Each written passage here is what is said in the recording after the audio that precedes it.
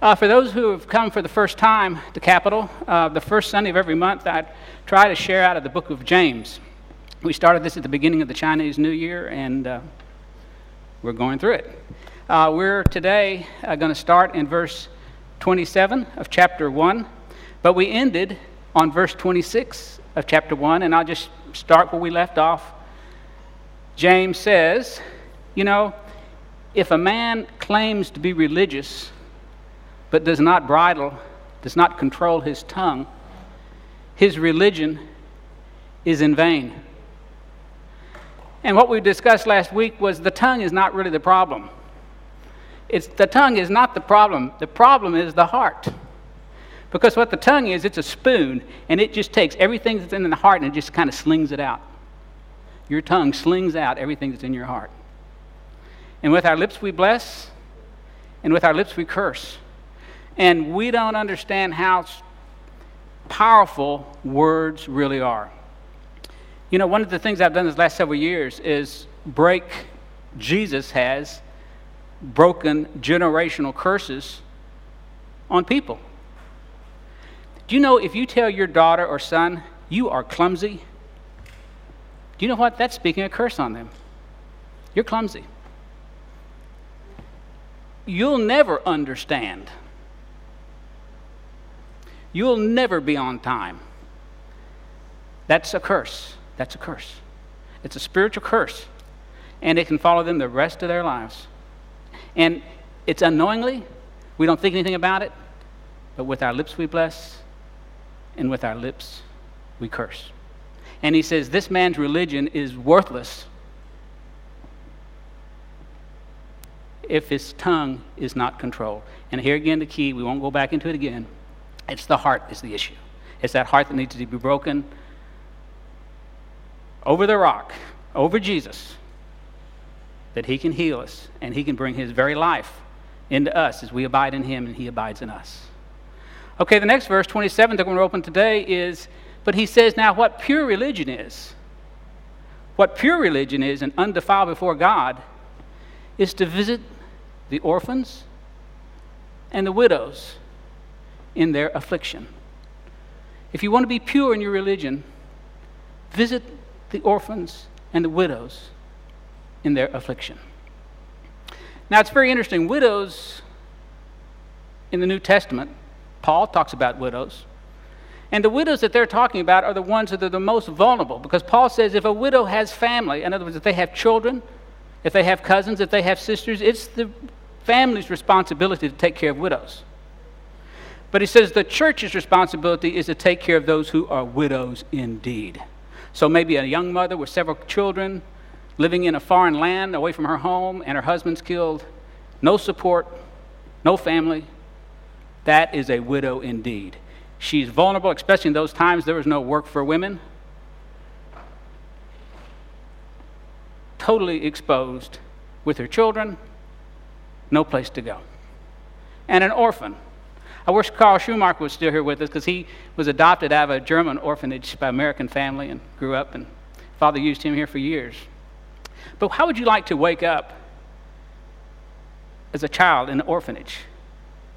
Not a mother, not a father. Maybe somebody caring for you, maybe somebody protecting you from being bullied, maybe. Not particularly caring what you eat. This is what we got. This is what we serve. So what is the affliction of widows and orphans? Their affliction is their situation. They are out there, they're vulnerable.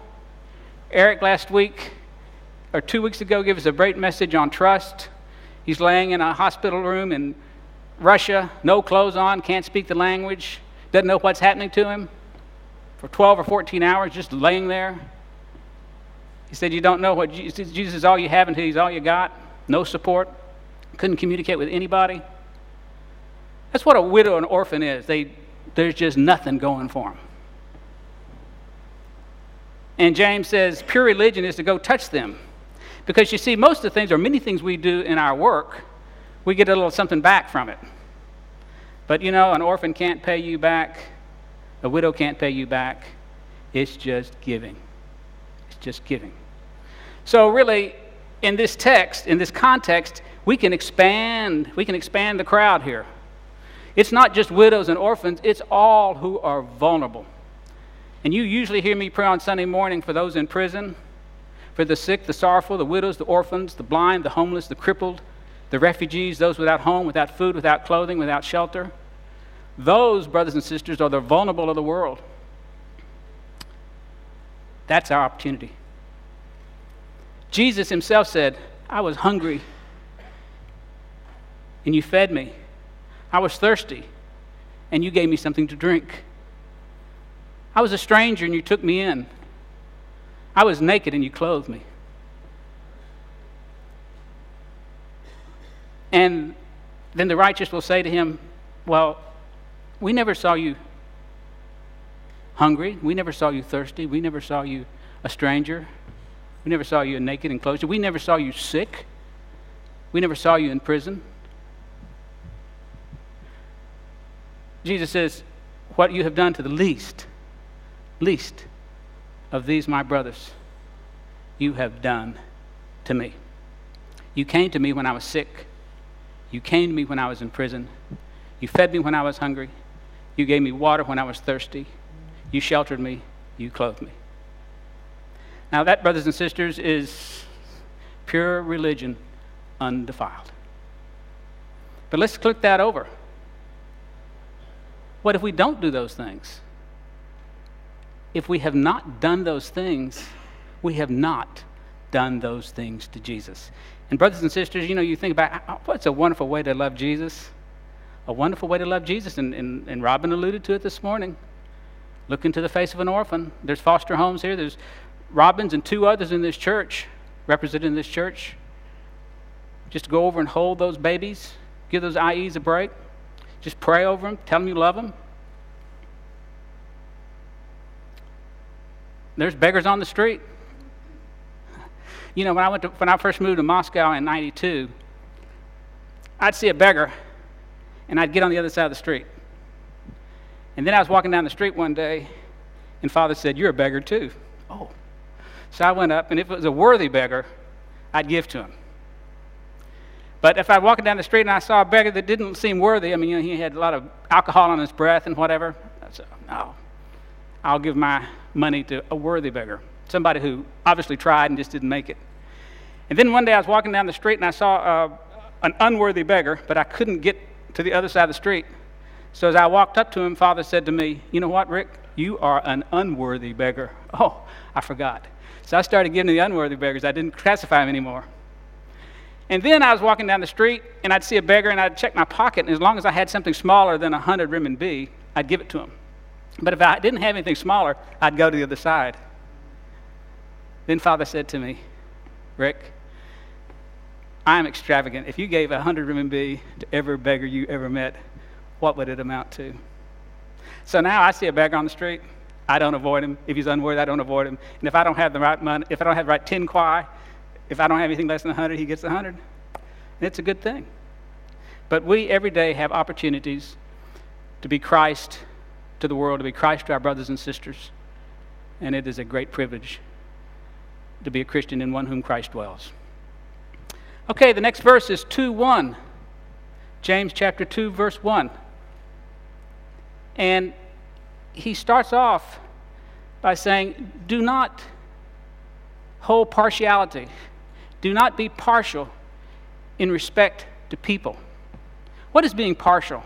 That means giving some particular person some favoritism or a circumstance favoritism. He says, be not partial, have not partiality in respect of persons. He says, if one comes into your church wearing gold rings and fine clothes, and another man comes in wearing shabby clothes, and you go up to the man who's wearing the fine clothes and say, Sir, come here, sit here. Yes, sit here. And you say to the man wearing shabby clothes, stand there or sit at my feet. He says, haven't you made distinctions? Haven't you made distinctions and been judges with evil thoughts? Haven't you made distinctions and been judges with evil thoughts? And then he goes on to say, did you not forget, don't you remember, that God chooses the poor of this world to be rich in faith and heirs to the kingdom of God, the kingdom that God gives to those who love him? But he said, you have dishonored the poor. Okay, do we ever show favoritism? Has it ever happened? Has a man ever walked up with a gold ring and fine clothes and you pay more attention to them than a poor man? You know, I think the point here is, I really liked it, John the Baptist said it of Jesus. He says, nothing.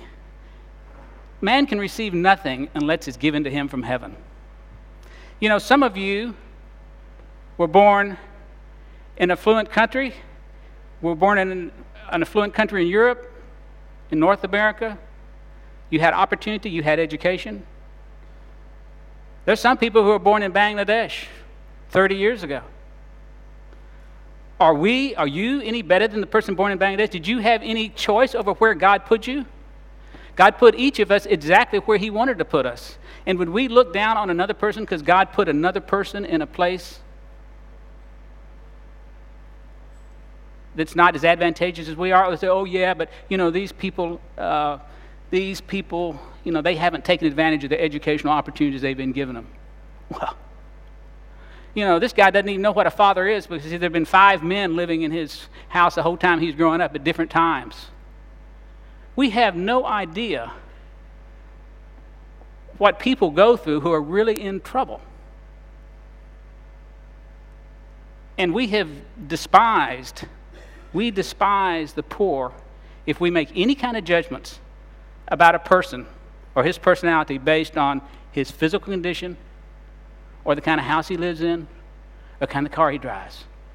Because you and I have no idea what this person has gone through, what this person's experienced, what his upbringing was, what his father did to him, what his mother did to him. We have no idea.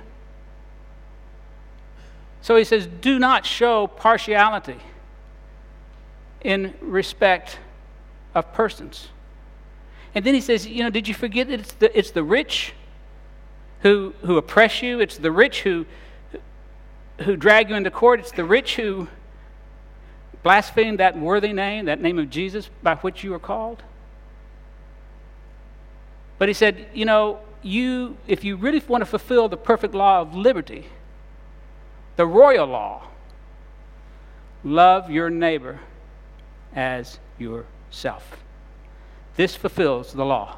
Love your neighbor as yourself. Do to others as we would have others do to you. Now, it's very interesting that the poor seem to be, they're vulnerable. They're like the orphans and the widows. But you know what? The poor, because they're broken and they're vulnerable, they also seem to be more open to the gospel. Jesus says it's more difficult for a rich man who's rich in his friendships, who's rich in his money, who's rich in his associations, who's rich in his education, who has all these things he can depend on and abide in, who doesn't need Jesus. He says it's harder for a rich man like that to enter the kingdom of heaven than for a camel to go through an eye of a needle. But it's the poor of this world who are vulnerable and are most open to the gospel. Physically, spiritually, the poor, the vulnerable, the needy. And Jesus reached out to them. You know, Jesus didn't live so good. There were people in Rome living pretty good. Jesus didn't have a toilet. He didn't have running water. In fact, it says, and they all went to their homes, and Jesus went to the Mount of Olives. He was sleeping outside a lot. But he was rich. And you know, I have friends that go to sub-Saharan Africa and in the squalor villages, and the first thing they say, the thing that impresses them most is how happy the people are. They don't have anything, but they're happy. They're running around, they're smiling. They're not worrying about it if their stock's going to go down. They're not worrying about, do they have enough in their 401k to retire? It's not on their screen. They are living in the present. And they are most open to the gospel. They are most open to being loved. They're most open to being cared for.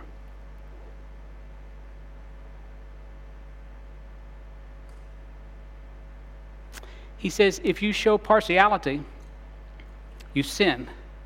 And if you sin, you become a transgressor of all the law. And then he goes on and say, you know, you may not kill, but if you commit adultery, you've transgressed the whole law. So a lot of people say, well, I didn't kill, I didn't commit adultery, I haven't stolen anything since I stole from Sears Roebuck when I was in the 9th grade. Some tools. No, I was actually about the 9th grade. That's an interesting story. When I was 30 years old, Father convicted me of it, and I took my tools to the manager of the Sears Roebuck store there and told him how I had stolen those from him when I was 13 years old. Ask his forgiveness.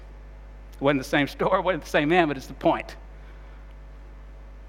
But we've all been transgressors of the law. If you and I have just at one time judged another man, just one time looked down on someone and showed partiality, we're guilty of the whole law. And you know what happens when a person's guilty of the whole law? They are in danger of the judgment. In fact, they will be judged.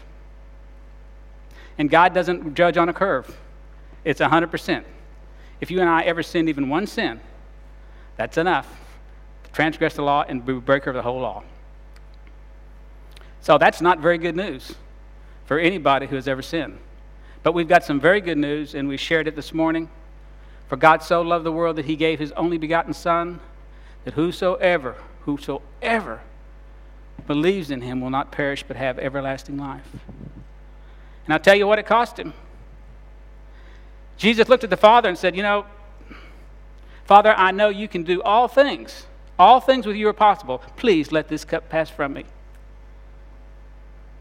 And the Father looked at the Son, and the Father looked into eternity future and looked at each one of us. He looked back at the Son and said, no. God said no to me or said no to you, that'd be enough. Son goes back a second time. Father, please let this cup pass from me.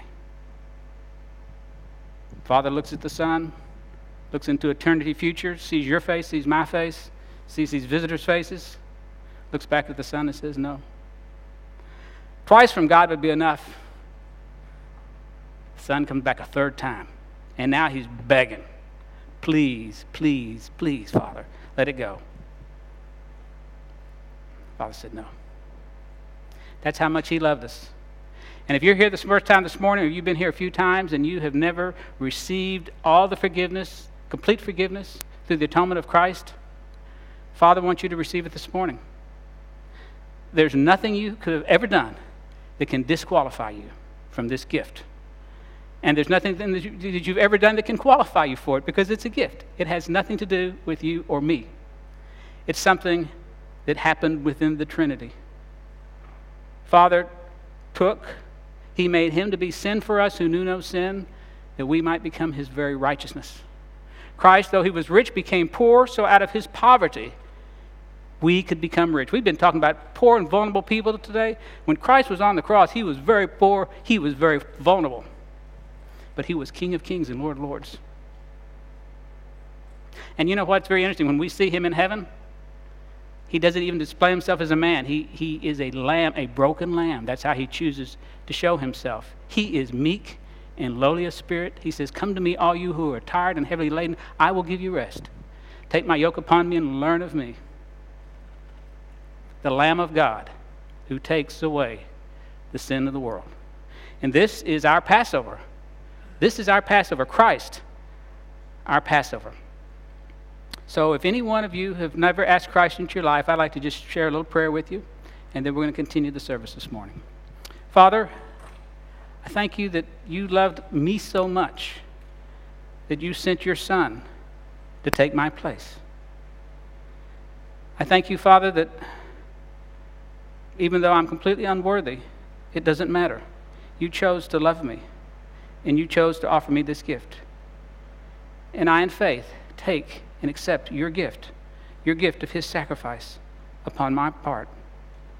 And Lord Jesus, I ask you to come into my heart and fill me with your life, and ask Holy Spirit to empower me to live a life that's pleasing to you. In Jesus' name I pray. Amen.